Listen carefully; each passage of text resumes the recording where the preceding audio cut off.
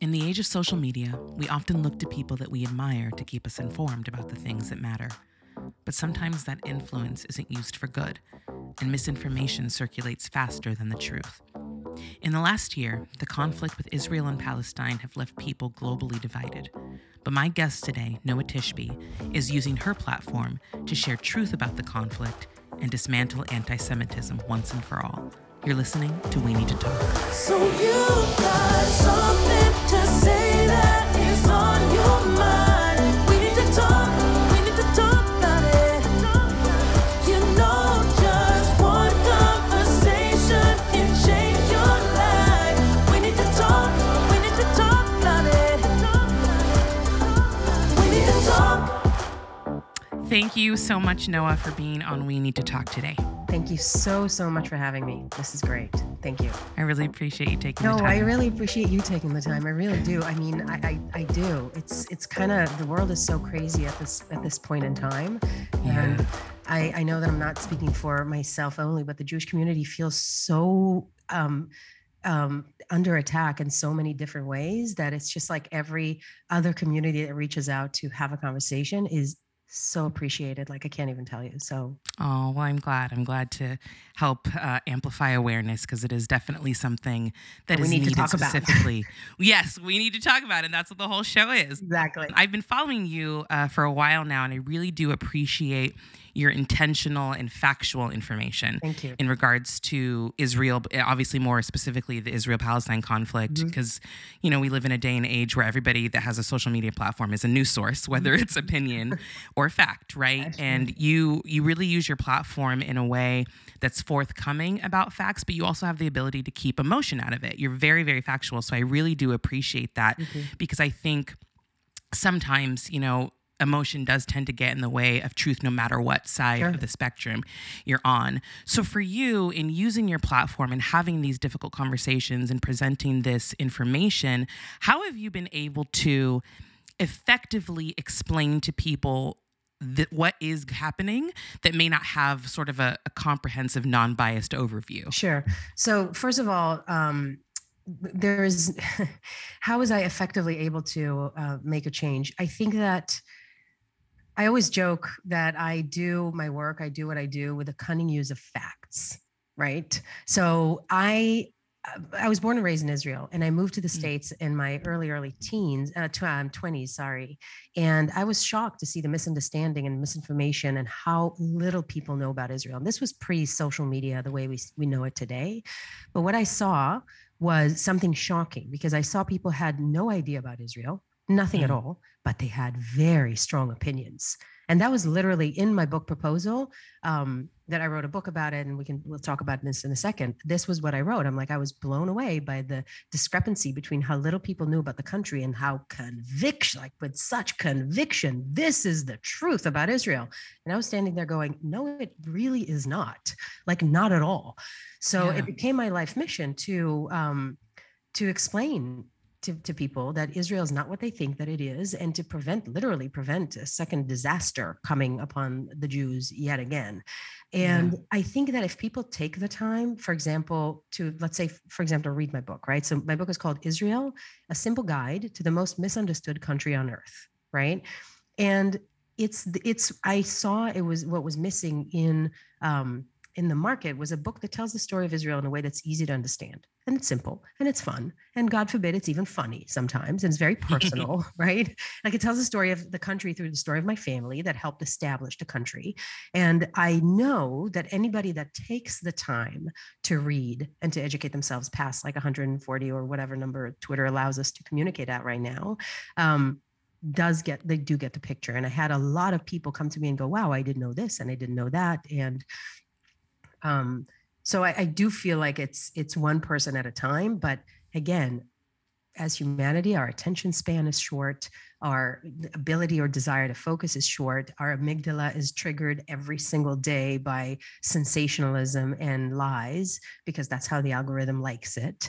So we're all trapped in this loop of, horrible, like, fake news and hate and rage. And everybody has their own version of that. And what I'm here to point out is that this rage that is now targeting Israel and the Jewish people is as old as the Jewish people.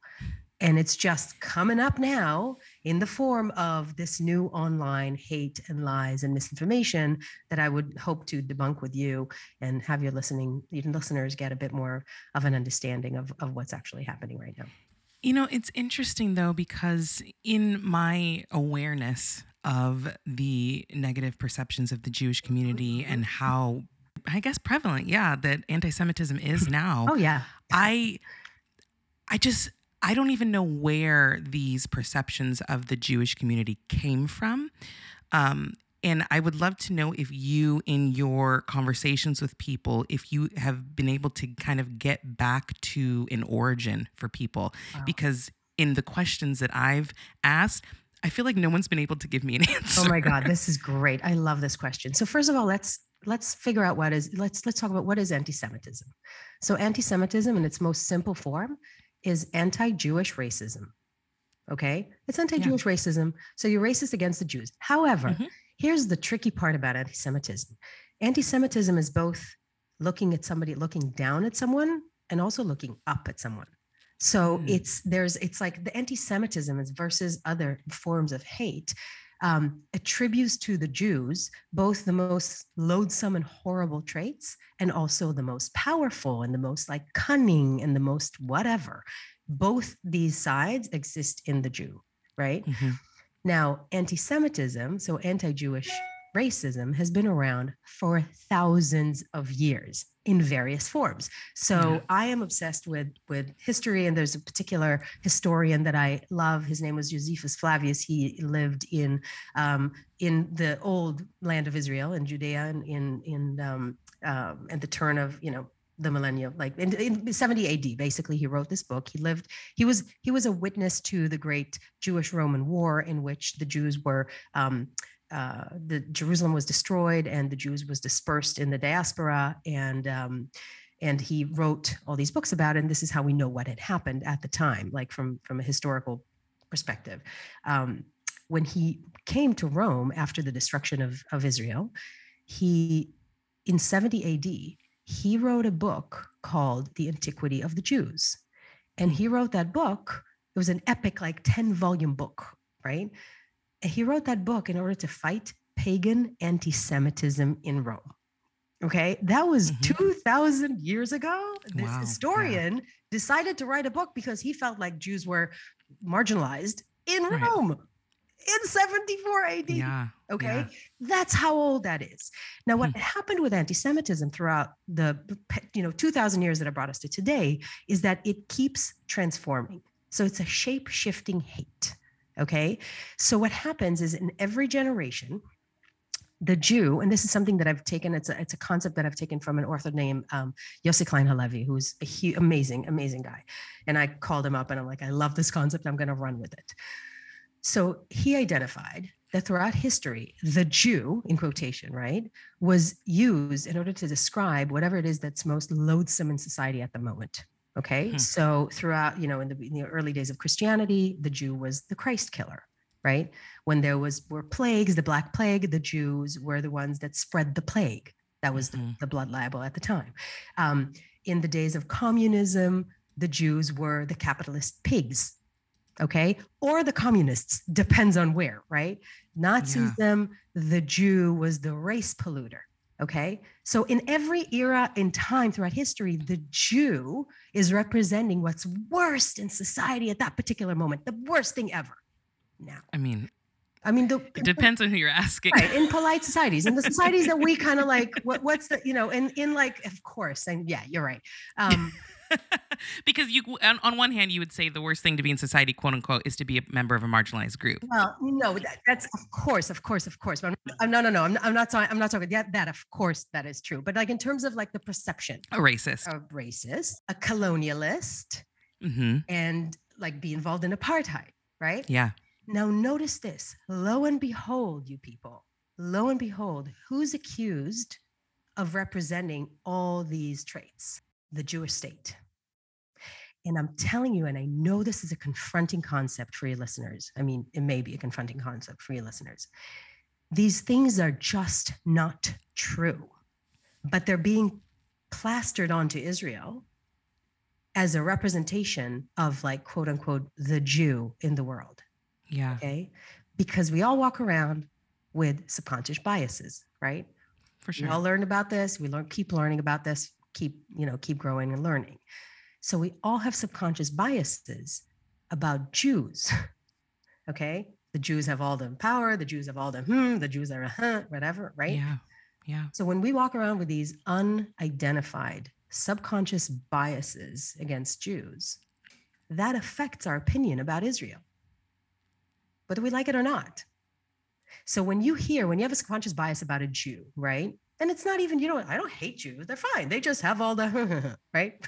Right? Yeah, the Jews are Right. whatever. And then you hear, yeah, Israel's an ethnic cleansing state. Subconsciously you go, yeah, that makes sense. Sure. And that's as an Israeli and an American Jewish, a proud American Jewish woman, it's not just infuriating, it's damn straight scary. Yeah. Because let's debunk those like things one by one, right? Ethnic cleansing. We read about like Mark Ruffalo, right? Tweets like Israel's an ethnic cleansing state. And you're like, oh my God. And you see this everywhere on social media, unlike with quote unquote activists, right? So like that's the ethnic cleansing, for example, like at the establishment of the state of Israel in 1948, there were 150,000 Arab Israeli Palestinians in the state. Now there are nearly 2 million and they're 21.1% of the population. How is that ethnic cleansing? You see what I mean? Like it's just factually not true. And when it's factually not true, but it's repeated on social media by people that we all love, you kind of say to yourself, well, maybe that's true. And I'm saying, no, that's anti-Semitism hidden in a different variation of 2020.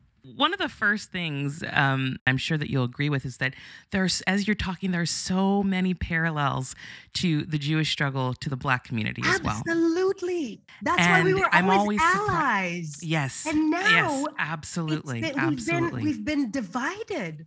Yeah. And it's horrible. And the Jewish community is sitting there being so frustrated, going, we felt like kindred spirit with the Black community. We were always there.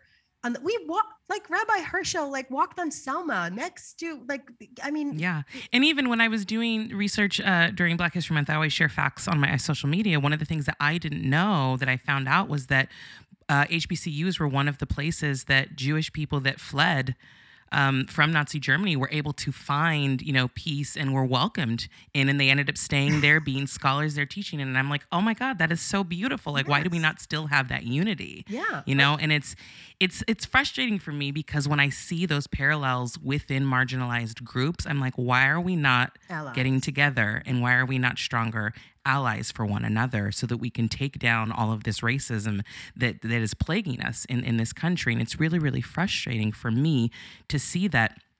But the other thing is that I've noticed is that a lot of people in regards to the Black community as well, they have a lot of ignorance in regards to oppression and the roots of our history and how it's not relevant anymore, right? So I'm sure for you and your community, people say, well, God, the Holocaust. Yeah, the Holocaust was a long time ago. You guys are fine. Jewish people are at the top, or slavery was like thousands of years ago, which it literally was not, but you know what I mean?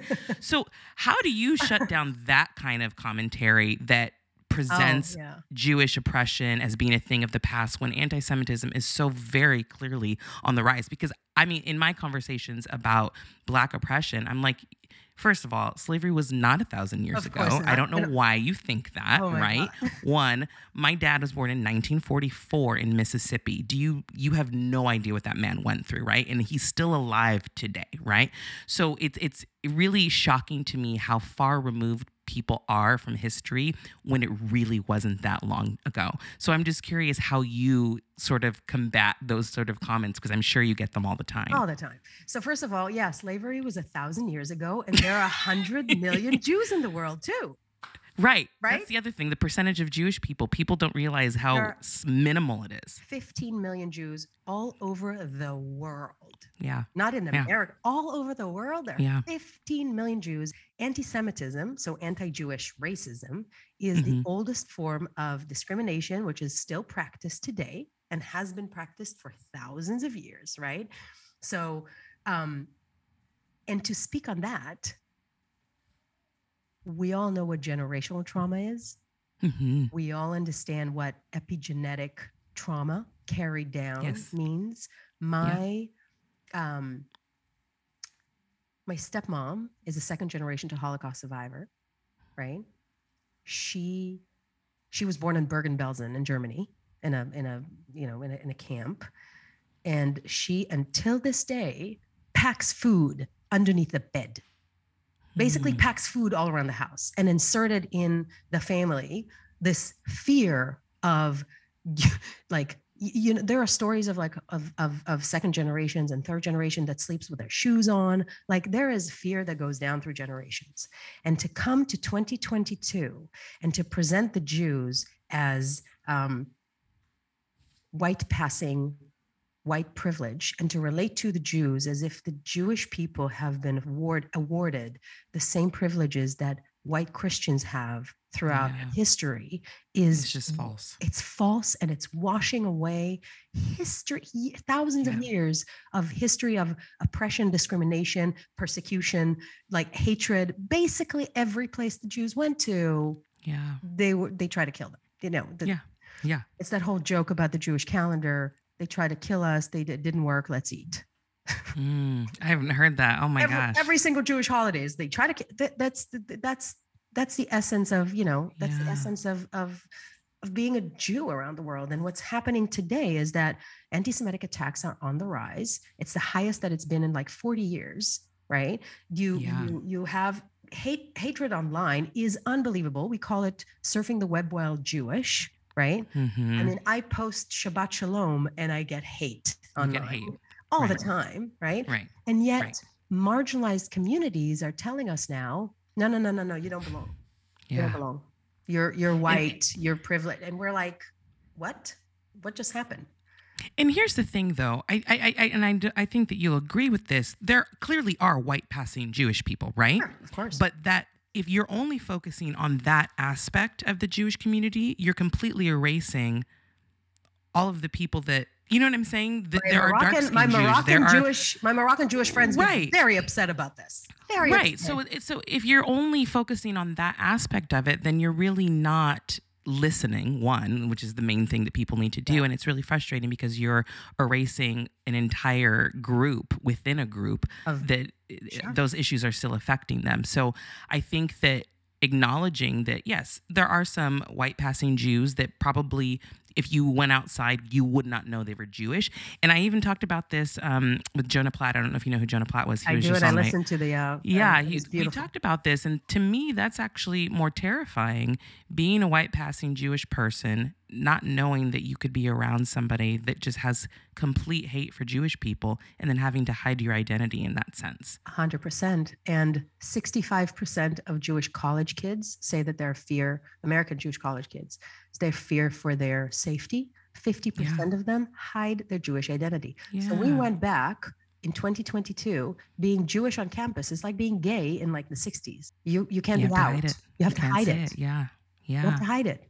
And Yeah. that is something that really needs to land for anybody that's listening right now. yeah. Right. Here's the other thing about this, like painting everything by color, right? And trying to look at history and putting it into this intersectionality kind of brackets, right? As it relates to Israel.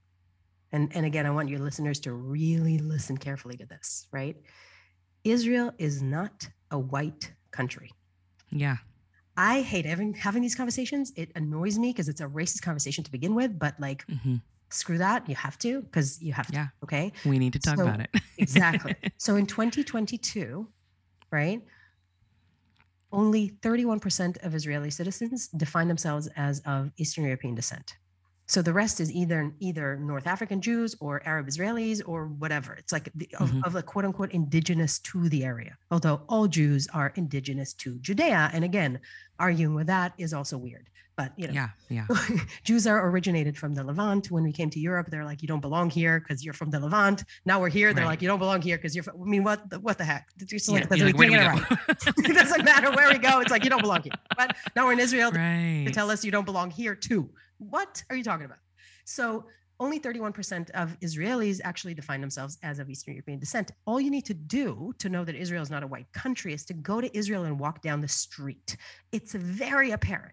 However, social justice groups here are trying to use intersectionality as a weapon against Israel when the premise is wrong to begin with. So they'll come to Black Lives Matter and the Women's March and all these incredible social justice movements, and they'll sell them on an anti-Israel agenda using a false premise of intersectionality and white on brown oppression.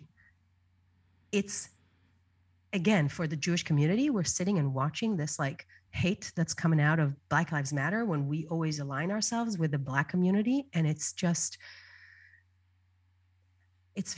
very scary and it's very sad. And it really needs to end.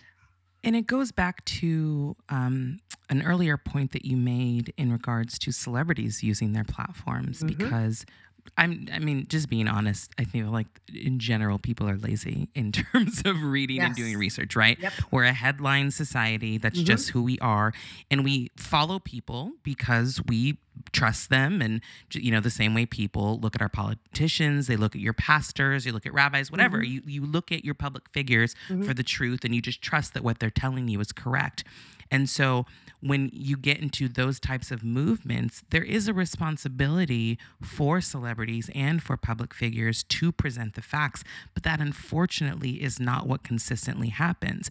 Now, I know for you, when you're speaking about Israel and Palestine, you have spoken directly to Bella Hadid, who I know has been one celebrity who has consistently shared information without context and without really starting a safe conversation for people.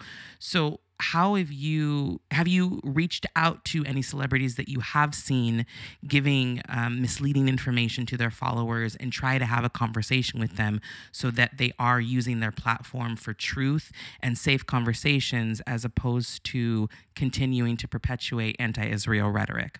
Absolutely. First of all, I want to point out to what you just said, anti-Israel rhetoric. I really want your listeners to get that like 9 out of 10 times it's anti-Israel rhetoric and nothing more than that, which is it's anti-Semitism, anti-Jewish racism hidden as social justice, which is just virtue signaling and nothing else. And like buying into like to nefarious voices propaganda.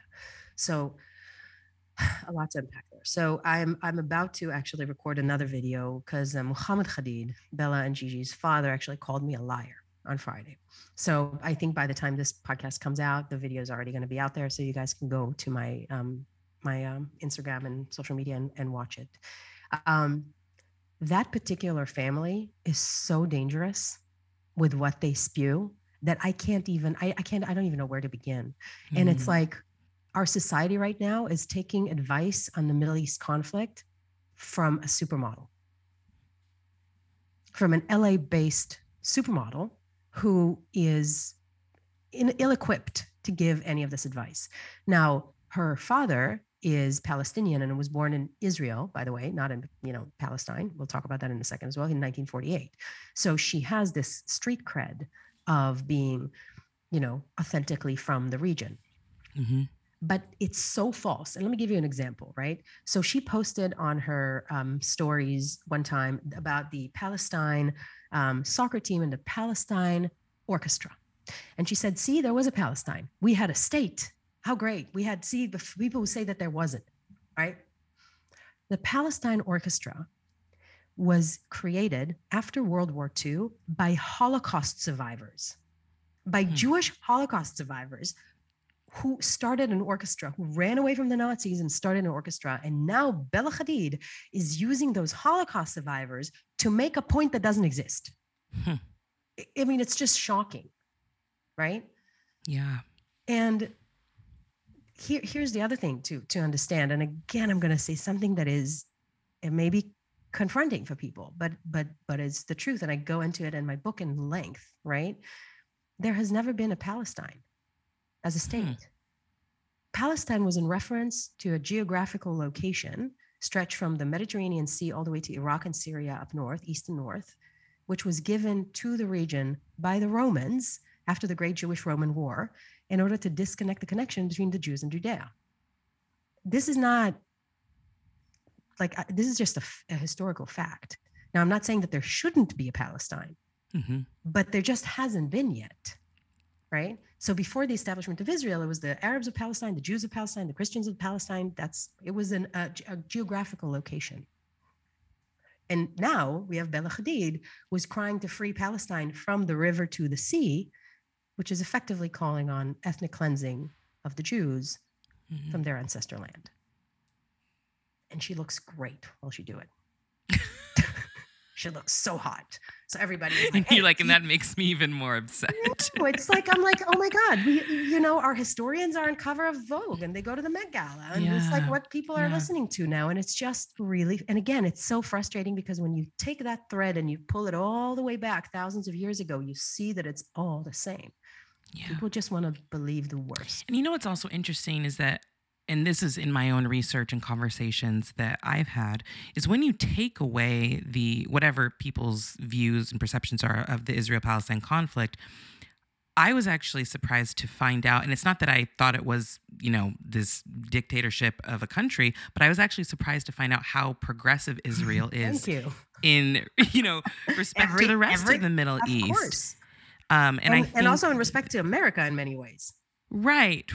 I mean, just in conversations with one of my very good friends, just how they were with LGBTQ rights and being able to practice whatever religion you believe in and things like that. And I don't think that a lot of the social justice groups and progressive people in this country, and I'm very much involved in social justice and being a progressive, but I'm also wanting to know the facts and be educated so that I'm not misusing my platform. But I think that a lot of the people in those spaces haven't taken the time to realize that and do that research. And that's upsetting because I do think once you dive in and start reading, there will be a lot of epiphanies for people about how Israel functions as a whole.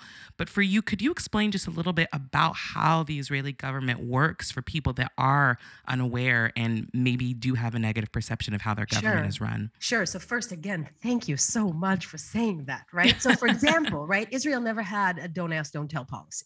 So you could be gay in the military. It was like a non-issue, right?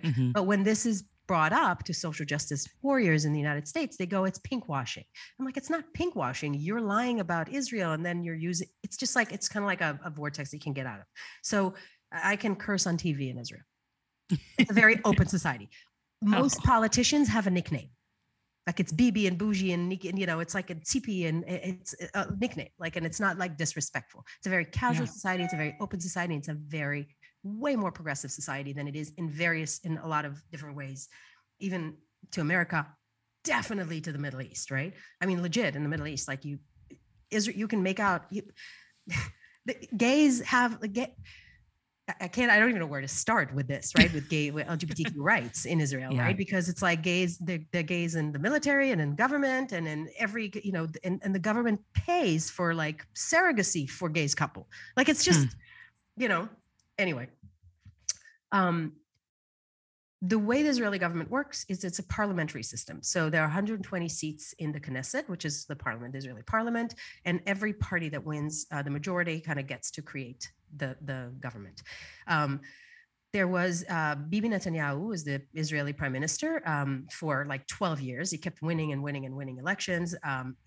The last few couple of years, he was unable to form coalition, basically, and there were 5 consecutive elections. But at the end of them, Yair Lapid, who won the majority on the other side, got the mandate, and together with Naftali Bennett, they created a coalition.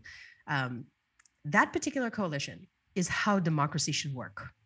Okay, so the coalition right now, the government in Israel right now, is comprised of right-wing parties, left-wing parties, Arab parties, and in fact, again, to all those people that are calling Israel an apartheid state, which is again an insult to South African apartheid, right? And all the anti-apartheid activists. An Arab party was the one that actually decided if a government will be formed or not. Okay? So apartheid, Israeli Arabs have exactly the same rights as Jews. So you can't call Israel an apartheid state. There are 2 Supreme Court judges who are Arab Israelis in Israel. 28.1% of nurses and doctors in Israeli hospitals are Arabs. Like they have the same right as Jews. So to call Israel an apartheid state is ridiculous. Again, it's blood libel. It's anti-Semitic, right? To say that, because it's just factually not true.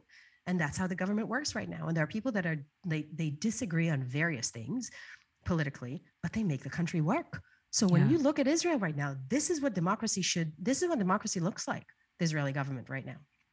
They decided that if you don't agree on I love this history lesson. Yeah, I love it. Well, I just love learning, but you don't know what you don't know. But if you don't listen, then you're never going to know it, right? So I do appreciate you sharing all of this. Now, within Israel, you actually have a new role. This is the first time that someone's been appointed. So I want you to say exactly what your title is and what you're going to be doing with the Israeli government. Yes. So I don't know if your listeners know, but there's the American government, the Canadian government, the EU, Germany, Australia, they have a position called Special Envoy to Combat Anti-Semitism. And Deborah Lipstadt was just nominated. She just got confirmed as the United States Special Envoy to Combat Anti-Semitism. She's a brilliant scholar, Holocaust scholar. She's incredible. And the state of Israel just appointed me to be Israel's first ever Special Envoy for combating anti-Semitism and delegitimization. It's Wonderful. Extremely exciting. It's overwhelming. And I hope to continue doing what I'm doing, which is raise awareness for anti-Semitism and its new forms today, and make people kind of stop and think and look at their subconscious biases and how it's affecting their positions and their opinions. It's also the first time that it's on purpose. So Foreign Minister Yair Lapid was the one who combined anti-Semitism and delegitimization, because Israel is the only country in the world in which its existence is being questioned. And again, think of it, let that land for a second, of how is it that the only Jewish country in the world is being questioned on whether or not it should exist. Israel is the only country in the world that has its own Wikipedia entry, the legitimacy of the state of Israel. It's the only country, not like North Korea or like Syria or Russia, no, just Israel. So this disproportionate obsession that people have with Israel in the United Nations, for example. So in the last 7 years, I think, I may be getting that. The last 7 years, Iran had 7 UN Security Council resolution against it, and Israel 123. So that the disproportionate obsession that people have with Israel, and I'm not saying Israel's perfect, right? No country is perfect. No country is. But we look at, as I think Jonah and you talked about this as well, right? The policies that we dislike about America, right? And all that terrible stuff that America had done throughout the years. Nobody's talking about dismantling America. Right. Nobody's talking. Every country had and has terrible policies that we all don't like. Nobody likes kids in cages in the borders, but we're not saying let's dismantle America for this. Right. Yet it is said about Israel. Yeah. Without care, from the river to the sea, Palestine will be free. Globalize the Intifada. Intifada was a popular uprising in which Palestinians exploded themselves in buses on the streets of Tel Aviv near my house, where I woke up, and the bus that I would take had like 22 people killed in one explosion. That's the Intifada that now social justice warriors are calling to globalize. How is this a progressive movement? I saw it's a quite video. Frustrating. I'm clearly quite frustrated about it. Well, I think your frustration is absolutely warranted. And it's difficult to feel like you know the truth, you know the history, and you're willing to have these conversations, but so many people hear one version of it and then that's just what they run with, right? Totally. And it is a very nuanced and complicated situation. And if people really care, I think that they would take the time to talk and learn and figure everything out. And I recently saw this video of an Israel activist. I think his name was Rudy Rochman or Rockman. Yeah. And he gave such a beautiful explanation of the entire conflict. And at the end, he said, you can be pro-Israel and pro-Palestine simultaneously. And so, I just wanted to get your ideas and your response to that, because it was such a beautiful sentiment how he spelled it out. And I'm like, I was sharing it with so many people, like, please watch this, please watch this. Now, of course, you can lead the horse to the water. You can't make them drink it, right? So I don't know if they did, but I just wanted to hear your response to that. I love this. I say this in my book all the time, pretty much from chapter 1. So to try and create this as a either or, as you're either pro-Israel or pro-Palestine, is again nefarious voices that are trying to dismantle Israel. This is not the case for literally no Israeli that I know or that exists, right? I'm sure there's like a handful of Israelis, just like a handful of people that hate blacks and Jews and and Arabs and whatever. Right. They're going to be everywhere. The fringes of whatever, the crazies. Yeah. But that just is not true. So the interesting question to be, so obviously I'm pro-Israeli and pro-Palestinian, 100% on both, right? The question to why there hasn't been a Palestinian state yet, it's too long of an answer to give right now, but cannot and should not be laid at the hands of Israel only, because it's not factually and historically true. Because there have been many opportunities throughout the years in which the Jews, before the creation of Israel, were talking about creating a state and sovereignty for the local Arabs. The United Nations in the partition plan in 1947, partition plan resolution 181, gave the Arabs a state, and they said no. Throughout the years, there have been many offers for an Arab-Palestinian state, and they kept saying no. I know it's hard to hear, but that's the truth. So where is the responsibility? Again, too long of an answer right now, but look into it and be careful in your conclusion that is automatically anti-Israel. So obviously, the majority of Israelis are pro-Israelis and pro-Palestinians. We just hate Hamas. We just don't like the terrorist organizations that are promoting Sharia law, which is non-conducive for human development. Like, Sharia law needs to be something that every progressive fights against, because it's an embodiment and a state-sponsored rape culture. And I mean, it's a horrific culture. Right. Sharia law is what's causing the women of Afghanistan right now to be covered again. The Taliban just had the women covered again, fully from head to toe. But we're not hearing Bella Hadid saying anything about that. Right. That's oppression of Arabs by Arabs. Why are you not yelling about that? No, because it's always against Israel. That is the culture that we're fighting against. We're not fighting against the Palestinians. We're fighting against a culture that is specific, right? Not the entire Palestinian population, but Hamas is a terrorist genocidal organization that wants to kill all the Jews and oppress all the women and kill all the gays. That's just what they want. It's not hidden. So yes, I am pro-Israeli and pro-Palestinian. Yes, 100%. Absolutely. So when you take away, people following celebrities and that's all they're listening to, what resources do you think people should really put their attention towards so that they are getting the right information and armed with the right facts? First of all, stay out of social media. So I'm not kidding. It's in May, when the conflict with the war with Hamas happened, it was heartbreaking to see what's going on. So there were all these memes and these cartoons of, is Israel a state or is it a colonialist endeavor, right? All these, and by the way, let me debunk the colonialist state as well. Israel is not a colonialist state. It's literally a refugee state that was decolonized from Great Britain. Like, literally. Yeah. But to call it a colonialist, it's like, again, what are you talking about?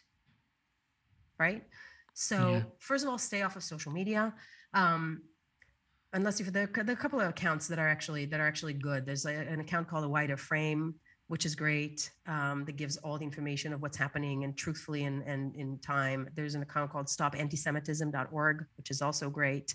I listen to Left, Right, and Center. So I'll read the New York Times and I'll watch Fox News, right? And NPR. And like I actually tape a bunch of the extreme Fox News shows in order to know what's happening, to get the other side perspective as well. And I have the privilege of being able to read Hebrew. So I read a lot of Israeli news to know what's actually happening behind, you know. So when they talk about the riots in Al-Aqsa, these riots started because radical Palestinians have barricaded themselves inside the mosques and started throwing rocks and firecrackers and prevented Palestinians from actually going in and exercising their religious freedom. But then the Israeli police had to intervene because there were riots and firecrackers and everything.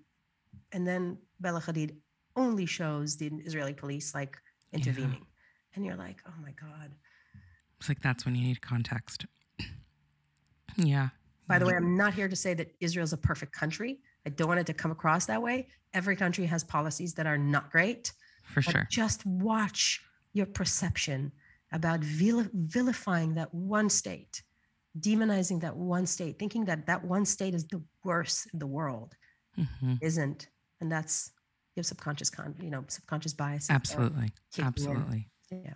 Well, I'm just so grateful that you took the time to chat with me and to share with my listeners. I appreciate your voice and all that you're doing. Can you let everyone know, one, where they can get your book, but also where they can follow you, because you do some really great posts that I think people need to hear. So first of all, again, thank you so much for having me. I can't tell you, we feel so under attack that every time somebody reaches out, we're like, thank you so much. So thank you. Follow me at Noah Tishby, NoaTishby, on all social medias. My preferred one is Instagram. And you can get my book anywhere you buy books, Amazon. So put in Israel and it comes out. Wonderful. Israel, simple guide. Thank you so much, Noah. Thank you. I really appreciate it. I really do. Thank you, Linda. We need to talk.